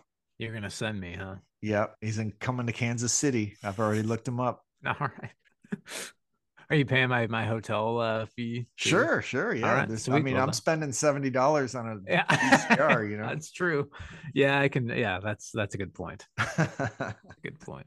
All right. Next up, Chuck Treese in the studio. And this is another segment that's been stuck in my head. And I love this. And we've talked about this a little bit when we interviewed Chuck Treese. We were asking him about this. Episode 21. Episode 21. Yeah, there you go. Oh, this is the other segment with lots of parent talk where he's just like, I want to impress my mom and my dad with my skating and my music. So it's just like, man, they must be like, I don't know, just, the meetings behind the scene where like, let's have everyone say that their parents are cool with it. So the parents at home are like, I guess I'm okay with my kids skating, And he also said he was doing skate music for Nickelodeon, which I thought was interesting. Yeah. So I guess at the time I thought, oh, he's doing music for Skate TV, which maybe they thought it was going to be at the time or whatever. But the song that you hear mostly here is dumped into propaganda. Yeah. But I just thought that was Yeah. interesting. Like, oh, did they hire him on to score Skate TV? That, I think he was just doing music for Powell, and yeah, whatever Stacey wants me to do, and then whatever he wants to do with it, that's up to him. But I always love to see the skate footage of him, which we learned from Peter McEwen that he was going to have a part in Band This, and that looks like that was probably this footage. It looks kind. I mean, I'm probably way off, but it looks kind of like the same area that Ray Barbie skates in Band This with like the Bangles t-shirt. It's kind of, I don't know. It just like real far out shot, but kind of like zoomed in kind of thing, like coming straight at the camera. I like to think that Ray Barbie was there that day as well. Yeah, could be. I'm dreaming of that. He's skating Stacey's mini ramp. I think it's great having Dennis Dragon in there. He's like producing it, and he's just like, you know, pulling faces, and he's a wild character. Yeah. I like also when they're interviewing Chuck and Dennis is to the side, they must be like, okay, look like you're doing something. Because if you pay attention, he's just like turning knobs, and he's like going all wild, like with headphones, like while they're interviewing. It's the kind of a distraction, but he's like just goofing, you know.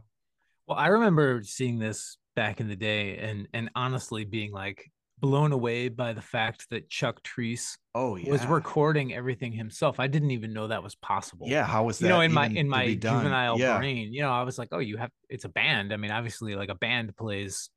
You don't just do everything yourself. And then Dennis talks about, you know, Chuck lays down the drum part, and he's not, I don't even know if he's playing it to a click track. He's just hearing it in his head, and then he puts the bass on, and then he does the guitar. I remember that floored me when I was younger. Like, doesn't he say it's like first try? Like, I did the drums first try. But... Dennis Dragon says it's like one take and he's done, and which I believe. Yeah, and then he even sings on the songs too. Yeah. I could not believe that as a kid. Like, how can anybody do that? How is it even possible to do that? You know? Yeah, I didn't know that recording technology. Yeah. But I thought that was awesome. Yeah, and it still is. Chuck rules. It kind of talks about his little starting with the groove and how he, you know, comes up with his music, and it's just all like vibe based and everything. I love it. It's a great part. It's a big funky groove. Yeah. Love that part. And that's one I've gone back on YouTube many times and just watched that segment. You know, someone has that up just as its own isolated segment, and I've watched that many times. All right, next up we've got a quick skate safety PSA from Kevin Staub. So he wants to skate for a long time, so he's going to wear his pads. And those are, you know, so a lot of these segments I kind of forget. You know, I haven't watched ahead or anything on these episodes, but I'm just like, oh yeah, that was the, you know, and then it would like trigger these other memories from other episodes that they have. I think they're probably have those in every episode, maybe, I'm guessing, or at least a few of them. Yeah, but we'll see as we go through this. That's when I think of Kevin Staub. Like, that is the Kevin Staub that I think of. You know what I mean? Like 90s Kevin, like early 90s Kevin Staub, like him looking like that. That's a look for sure. Yeah. I had one of those 90 long sleeve t-shirts, and I wore that and, you know, I wasn't really sure what it was. I bought it in a skate shop, but I didn't know that it was like his company, and I would often be asked about it, and I'd just be like, I don't know. Didn't they bring that back at some point? I think it's back still now. Doing it. It now, you know? Anyone out there who's got a white 90 long sleeve t-shirt, then send it my way. I think we can make that happen. All right, next up, we're in the deep end with Skate Master Tate, and this was another, you know, reoccurring segment. And I think this was one of my favorite segments, because he would always like introduce or show a preview to a recent or upcoming skate video. So those are always exciting for me to see. But this is where he would have beef of the week, trick of the week, home viewer video, and we've got them all here. So he starts out with beef of the week, and we've got an unknown guy and Eric Dressen going down in the pool. I thought that was maybe, is it not Lance? I don't think so. I thought I didn't recognize who it was. Okay. I thought it might have been Lance. Definitely Dressen on that second one. Yeah. A very, very mild slams, never Yeah, anything nothing too brutal, crazy here. Yeah, obviously. Mm-hmm. Don't want to put the parents off. Yeah, Right. there you go. Scare the parents away. Yeah. We've got Trick of the Week, Mike McGill doing the Wicked Twister, which I was always a little bit concerned about that name. Sound a little silly here. But Like this anyone watching that episode is going to look at that and go, oh yeah, I'm going to go and learn that. Yeah. This is a double-handed grab 720. And it's awesome to see McGill get to the 720 after inventing the 540, which is very cool. Yeah, that's definitely a trick that is most often attributed to Tony, I would say, more than Mike. Isn't it? It's more likely that that's how McGill the only way he could do it. Like, like Double Steve grabbing. Caballero. I don't know if that's the only way or he's just Like Steve Caballero could only do like kind of like an indie McTwist or something. backside grab. Yeah, and it's just like the only way he learned it that way first. Yeah. When I was watching that, I was thinking, I don't know, I'll have to deep dive into McGill's 720s, but yeah, I wonder if it's like really just had to put. I'll just add some extra flair to stand out from anybody. I'll grab it twice, or was that maybe the only way that he could do it was to double grab it? Because I don't know. We'll ask him one day. Hey, Mike. The Wicked Twister, though, man, I guess I didn't really realize that trick had a name. Yeah, I think if you're only double grabbing, it's the Wicked Twister. Is it? Okay, yeah. I guess I didn't know if that. If you're grabbing one-handed, it's just the 720. 720, yeah. Or was the 720 at one time called the McHawk? I remember calling it that because there's like the McTwist, and then when Tony did the 720, people were calling it the McHawk. Maybe, but that definitely didn't take. No, but I remember maybe seeing that in a magazine or something, like Tony Hawk does the the McHawk or whatever. Like in a photo caption or a sequence caption or something. All right. Next up, another favorite segment of mine, the home viewer video. And this is Dave Watkins and Shu Pong ripping it up. And they do this, the one clip, the ramp up to the wall where they slow-mo it and he like backside grabs and yanks back the fakie. Super sick. That like quadruple blunt to fakie on those like conjoined quarter pipes or whatever was cool. Yeah.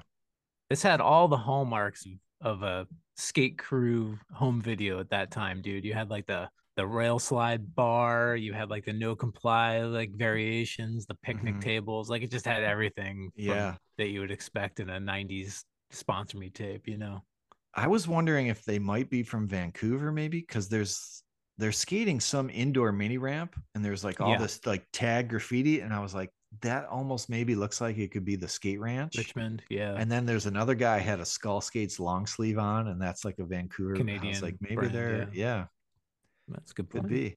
But I also thought, I was like, we need to find all these home viewer video people and do an episode on the home viewers. You're insane. How weirded out would Shu Pong be if you got an email? Yeah.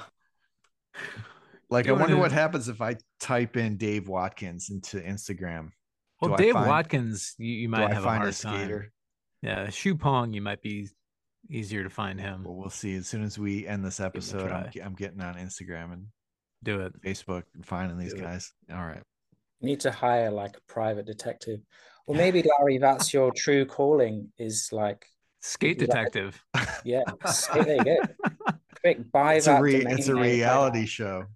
SK8-detective.com. Hi, I'm Larry. Yeah. And on today's episode, we're finding Head in the Trash guy from Hocus Pocus. Yeah. You and Pulio could have like an office where you have desks that face each other. You get a call like, all right, we're gonna be there in a minute. Yeah. I've got a hot lead. Got a hot lead on Shu Pong. The tip hotline. I love it, dude. All right, I got to make some calls and make this happen. And then the final little clip here in the deep end with Skate Master Tate, he shows a preview of the upcoming, I guess I don't know, maybe it had just come out or was upcoming Santa Cruz video called A Reason for Living, which great video. Yeah, great video. Came with the soundtrack cassette. Do you guys remember that? I wish I had that. I wish I did too. My friend has one of those. He got it for Christmas one year. He got the VHS and it came with a cassette. And if he let you borrow it, it would probably chew up Yeah, don't. Yeah, Yeah, don't let me Yeah. play any Yeah. analog tapes in this house. All right. And then that kicks us off into the at-home segment with Tony Hawk. And man, how many at-home segments for like news stations or just videos or say like Psycho Skate or that Holiday Havoc video, like all these, like we are at home Tony's with Tony house. Hawk. Yeah. I know. So many of them. And here's another one. Even back then, he was just that guy that you wanted to know more about and see more of. And Well, there's that bit where he goes, what do you do in the morning? And he's on the phone. He goes, got to make calls, got to keep connected to everyone. And that's like, that's how he's become who he is. Because I don't think many pros were, I don't know, networking that way. weren't on the phone every morning, phoning their sponsors. Yeah, for sure. Staying in the know. Yeah. I like how they talk about his custom built monster ramp. They call it a mega ramp, right? Yeah. But they don't show his big backyard ramp for like a minute. That when they're talking about his custom built monster ramp, they're just showing his shitty little driveway ramps. Yeah. There had to have been a bunch of kids going like, that's Tony's ramp. Yeah. Yeah, we've got that. Yeah. He's wearing like his John Lennon sunglasses here. Yeah. Classic Tony, man. I love this era of Tony. Ponytail, the vert baggy, ponytail, super baggy clothes. Yeah, the John Lennon sunglasses. Yeah, the vert ponytail. I recognized a couple of the clips. Looks like they may have gotten recycled into propaganda. Maybe I didn't A/B them. I didn't pull up propaganda to look, but I was like, a couple of these clips look really familiar. Maybe I'll have to investigate that further. I also thought it was interesting his tricks. He lists off some tricks that he wants to do or he's working on. A McTwist body jar, nose grind reverts, shove it 50-50s, ollie shove it's, and the 900. It's interesting to see him mention the 900 here. Gets it 9 years later. God, that's only 9 years later. Seems like it was so much longer after that, but yeah, I guess you're right. Yeah, crazy. Yeah, time is crazy. I had a memory thing pop up on Facebook yesterday. I had a thing where I wrote, I know I'm getting old because I just referred to an 1989 issue of Thrasher as a more recent issue. It's like one of those newer ones, from 1989. I try and explain, the passage of time in skating to my son who's 8 years old, and I'll go like, this magazine is from 1989 or whatever. And I try and explain to him that how old this thing is in my hand, and it's just like, why do you have it? Yeah. I found that my kids, my son's 8 also, and my daughter's 11. But when I talk about things from the 1980s or the 1990s or when I was born, the 19 anything sounds to them like the 1800s sounded like to us. That, you know what I mean? They're just like 19. You know what I mean? Like. Yeah, he calls it the 1900s because yes, I mean, I guess it is, but he goes like in the 1900s where daddy's from. Yeah. This magazine's from the late 1900s. Yeah. They didn't even have cars back then. Oh, he'll say like, they didn't have the internet. And not wrong. Yeah. Right. All right. Anything more about Tony's section here? I think I had that. He's wearing like that purple, kind of light purple shirt with like the dragons across the front, like the stripe. I had that shirt, but it was like light blue. The oval dragons. Yeah, the oval dragons. Yeah. I wish I still had that. That's a rare one. I don't remember that one really. Yeah. Someone send in that shirt. Yeah. Send Ed the 90, the original white long sleeve. Send me the blue oval dragons. There you go. Just send us clothing, please. All I can say about this bit is I just can remember as a kid that the Tony at home bit in propaganda, that sort of being the kind of moment when like Powell was kind of, I mean, I love it, but Powell was out then because it showed kind of ramp skaters trying to be street skaters, and like Rubber Sheep and Video Days came out that year, and it was just suddenly like, look at these guys with ponytails doing, blunt, grabbing their blunts on quarter pipes in a driveway, like whatever. It was over. He used his hand. That's ancient hilarious. kind of Well, skate because you stuff. just wanted to. Because as soon as you saw video days, you wanted that. Mhm. Yeah. I do feel like there was a time when grabbing, like touching your board with your hands became very like not cool. Like no, And it Well, was you that get- way you for get decades. It bullied, was yeah. for Yeah. decades you couldn't do that. Yeah. yeah. Oh yeah. Well, that was, I remember even not that long ago, people were still ribbing on Mike V for doing bonuses, you know, like he Mhm. touches his board, and now everyone does bonuses and wall rides and Of whatever, course. you know. Yeah. Yeah.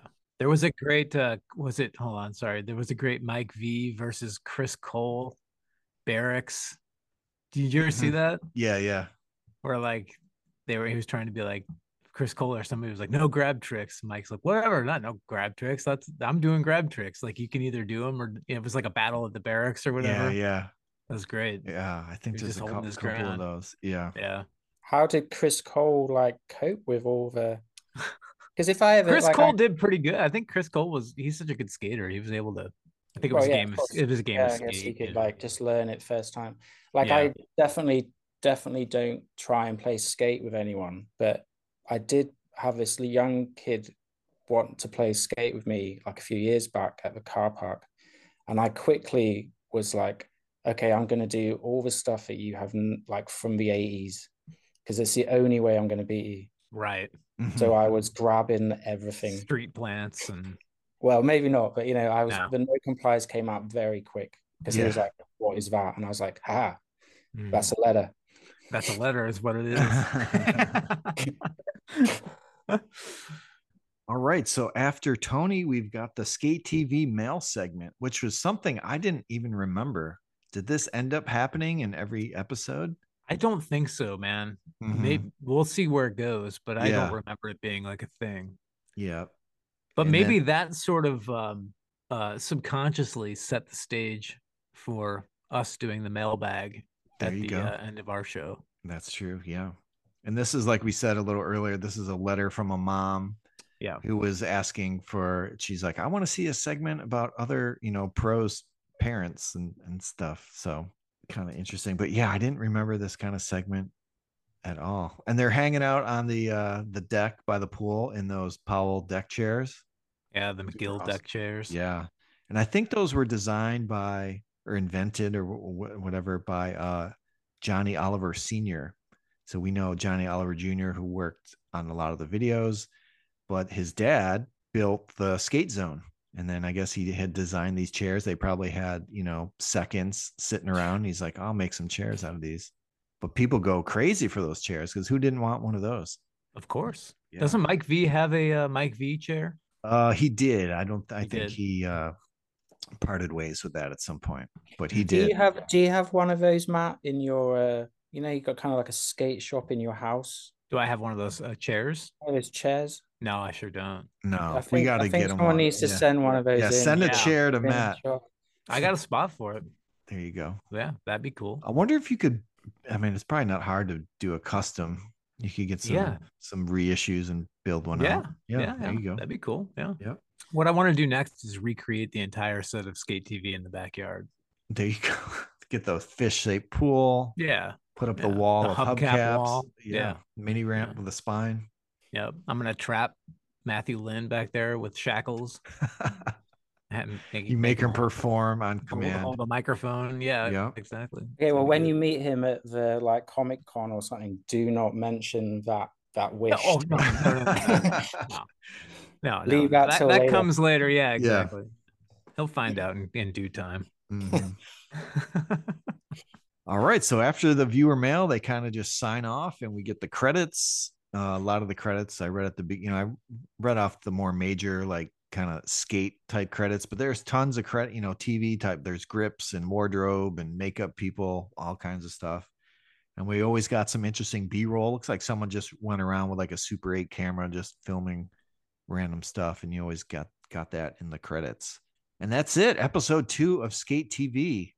Final thoughts, you guys, on Skate TV episode 2. I thought it was action packed. Like when they read off, like when I popped the tape in and he, they said, like, I was like, holy cow, this is action packed.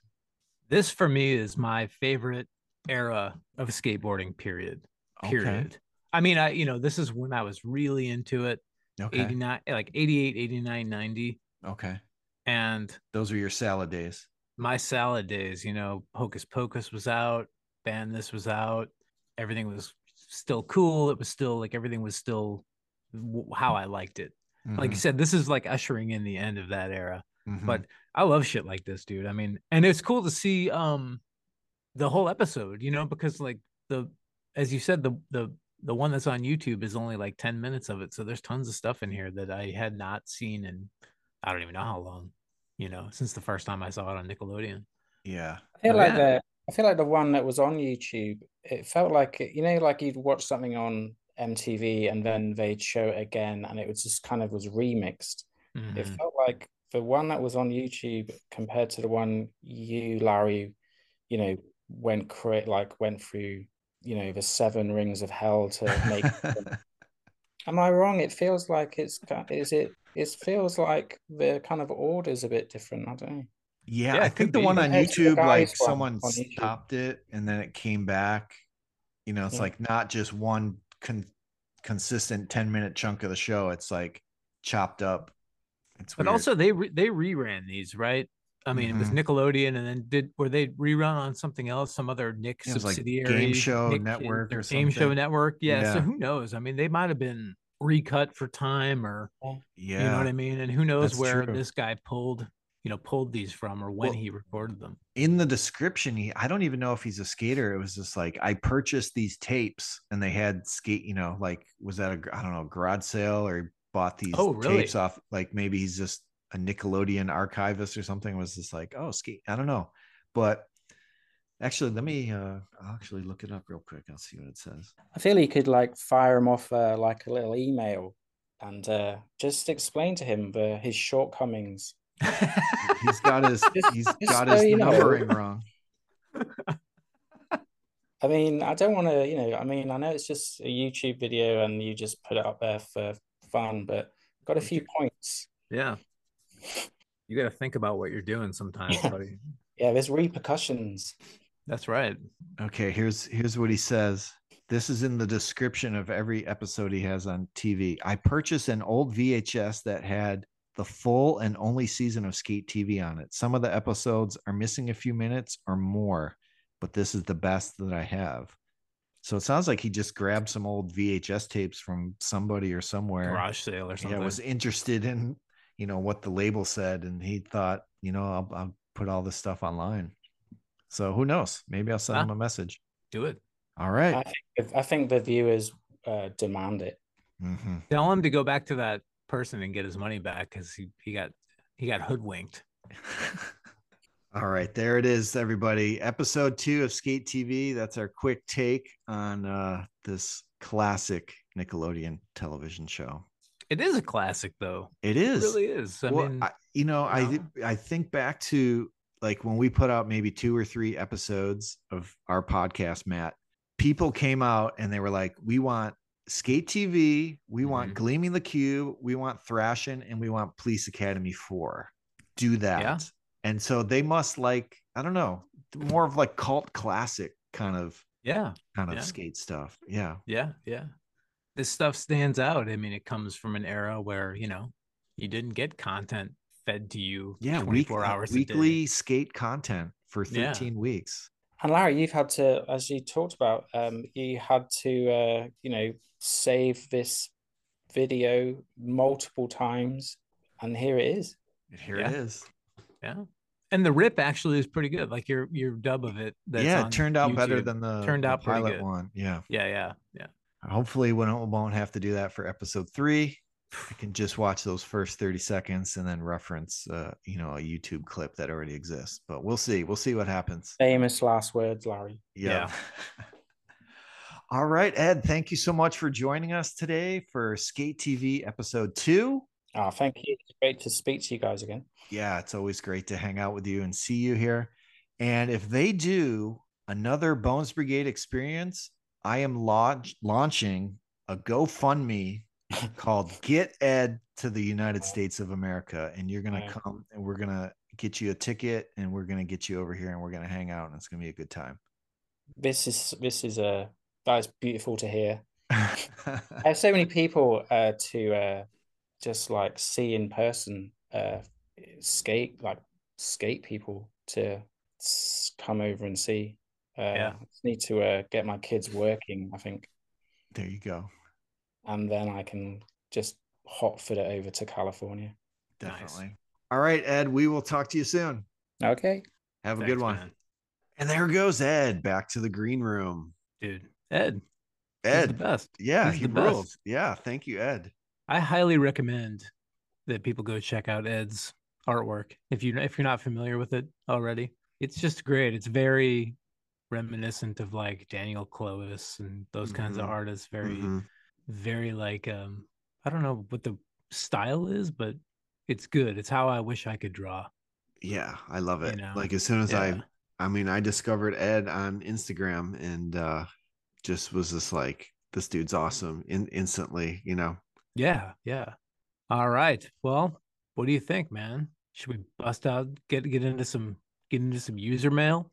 Yeah, let's do it. Time for the mailbag. Let's hit it. And now, the Bones Brigade Audio Show Mailbag. All right. We are back with the mailbag.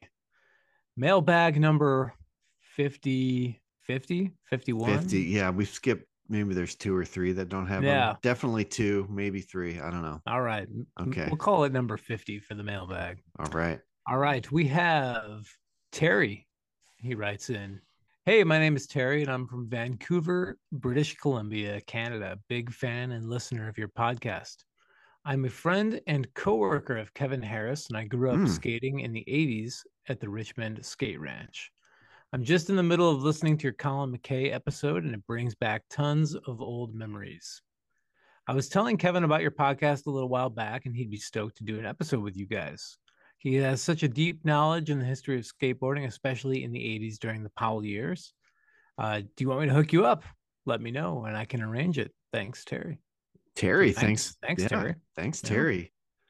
I've actually talked to Kevin about coming on, and so he will come on at some point. We're just waiting. He's going to come on around the release time of his book. So Kevin Harris has a book coming out, and I think we're going to get him to come on. He's not quite sure when it's going to come out yet. So okay. We're going to figure all that out when the time comes. But yeah, Kevin, he rules. The Iceman.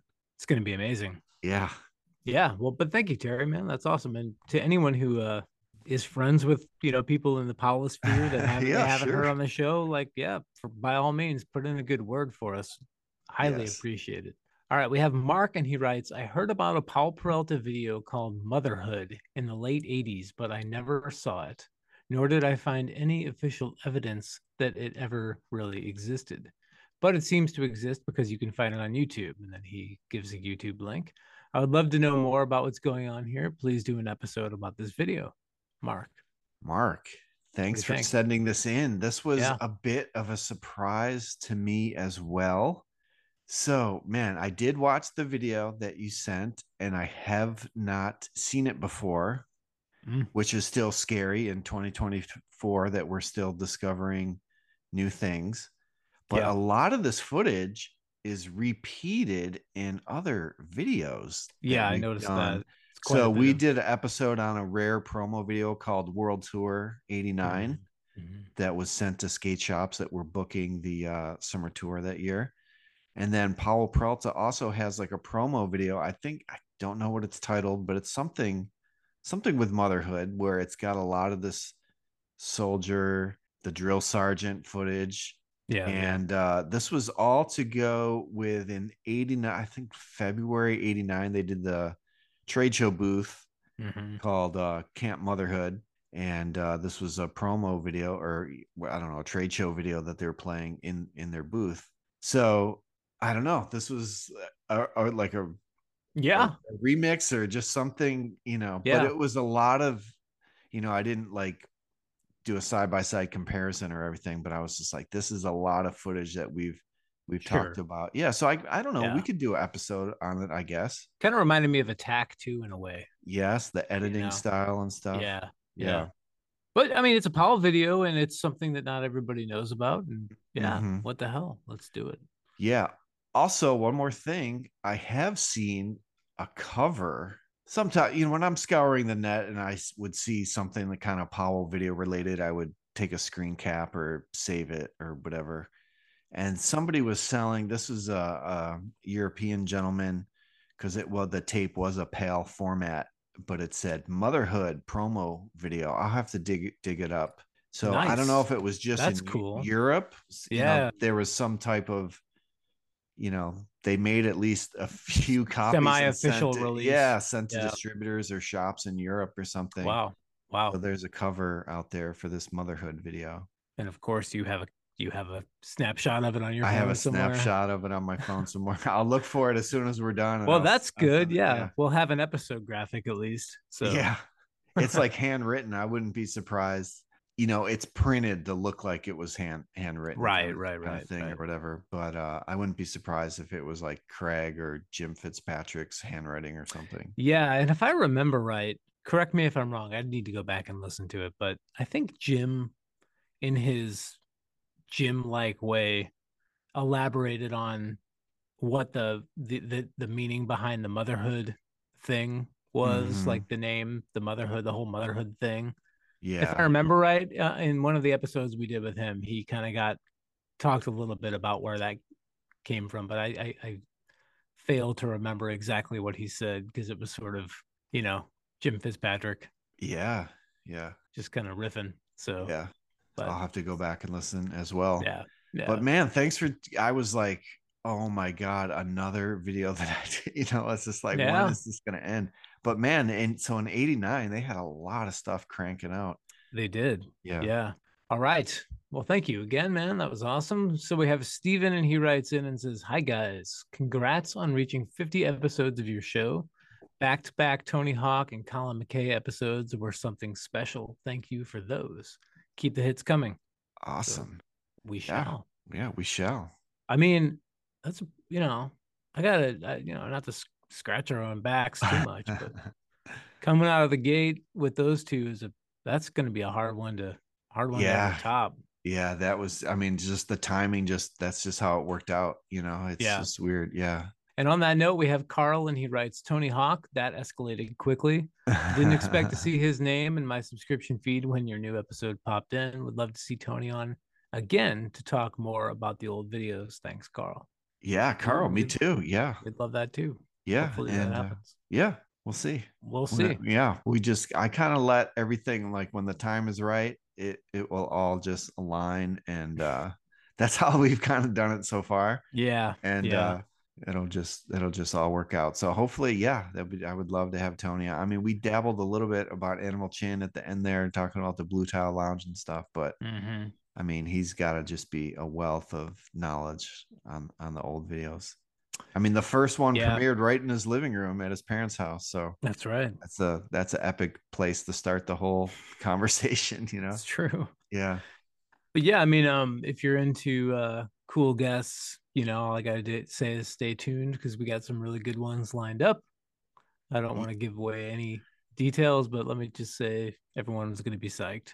Yeah, a couple episodes I love all of them, but there's one that's kind of lining up for a few episodes from now that I'm really excited about. I'm trying not to get ahead of myself because we're kind of just planning one at a time here. But yeah, we like you said, these things just sort of they sort of happen. We don't really have everything calendared out more than a few episodes in advance, but luckily everybody seems to be cool with coming on relatively short notice, I guess, with a month or so notice. Yeah. I feel like we've really gotten lucky too with scheduling. Like it all just always seems to work out. Yeah. Knock on wood. Yep. No one's ghosted us or disappeared, or like we don't like. It's true. Yeah. Yeah. No, we did have one. Oh yeah, we had one. The first guest. First ever guest.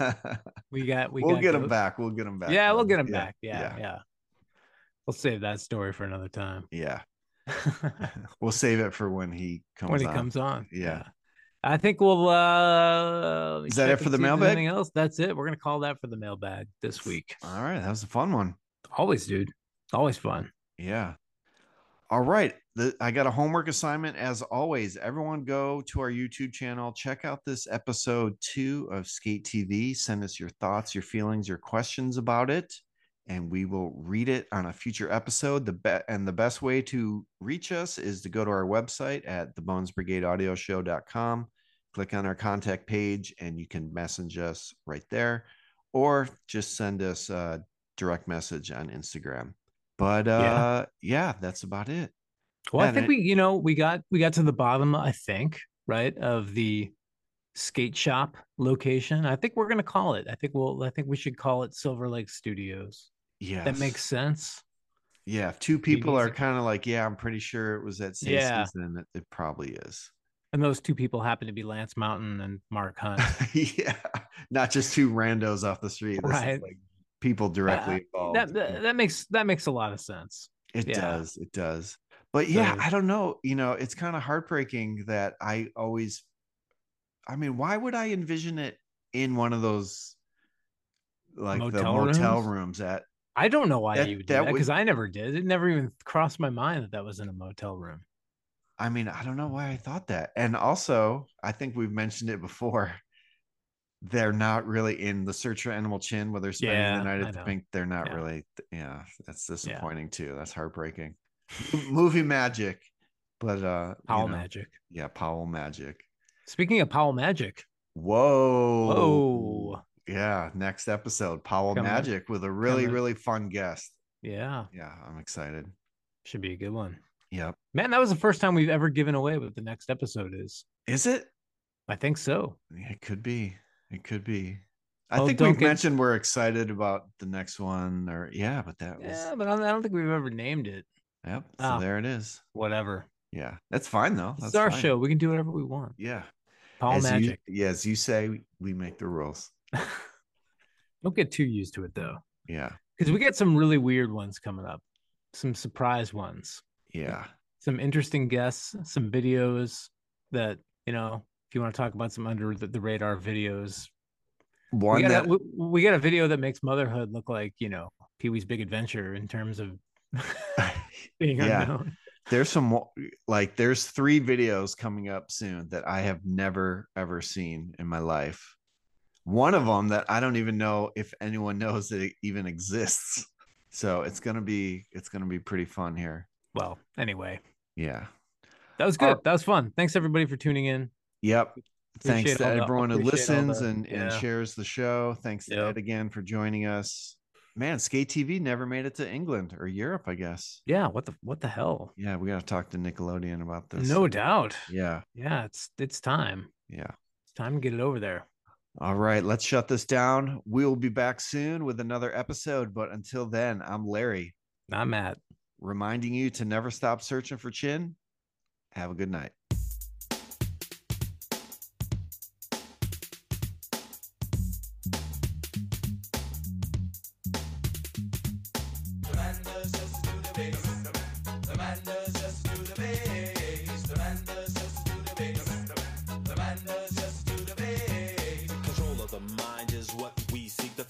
To move to boom with the bass on a groove. I can't hold it back. It's the forward attack to open eyes and ears to knock so loud. People hear from the bass, they're coming down from above. It's the knowledge, wisdom, peace, and most of all love. Life can be tough when you're ruthless and rough. On regular 40 people who are trying to stay up. The man does just do the bass. The man does just do the bass. The man does just do the bass. The man does just do the bass. The man does just do the bass. The man does just do the bass. Boys and girls, I say, peace is for me, so the leaders should see that to live it together is my necessity. A land of one where a nation's begun, so respect my rights when I'm out having fun. I'm on a mission to solve this condition for a better together. Yes, I'll keep on wishing, but bases relief, self-destruction must cease. Yes, united we stand with the knowledge of peace. Don't call me rebellious, so I just dispel this from the start with heart back to back. Get that, sisters and brothers, just to dumbing it up forever, booming like you have to. What you ought to do is follow for now while it's in session. To condition like a $sign from a hit line. Yes, the dopest rhyme. These are different times. Read between the lines. The man does just do the bass. The man does just do the bass. The man does just do the bass. The man does just do the bass.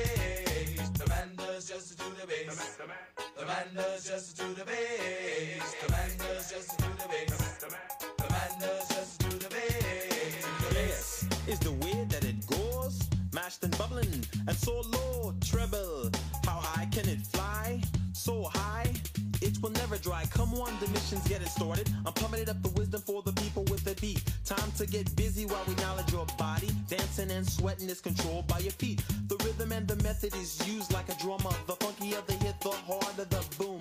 Turn the music up all the way through the summer, winter, chill with the posse, and we rockin' to the moon. Flowing like solar energy creates a drama. Bass and drums is bubbling it up like a stew. Strength is the stick that's soul soothing like a sauna. Position of my freedom is degree of 42. The man does just do the bass. The man does just do the bass. The man does just do the bass. To the bass. The man does just do the bass. The man does just do the bass. With MC Skit Master Ted, Willie Brown, we get down. The man does just do the bass. The man does just do the bass. Justice to the bass. To the bass. To the bass. Justice to the bass. To the bass.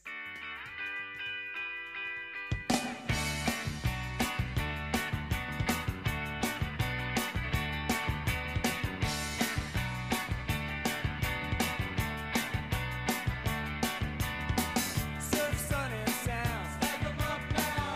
Find the higher ground. Stack 'em up now. The times you were afraid. Turn 'em down. No eclipse in my way.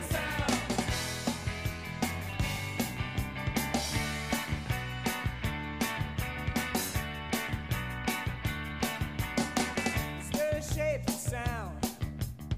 Are there two kinds of volume? Check it inside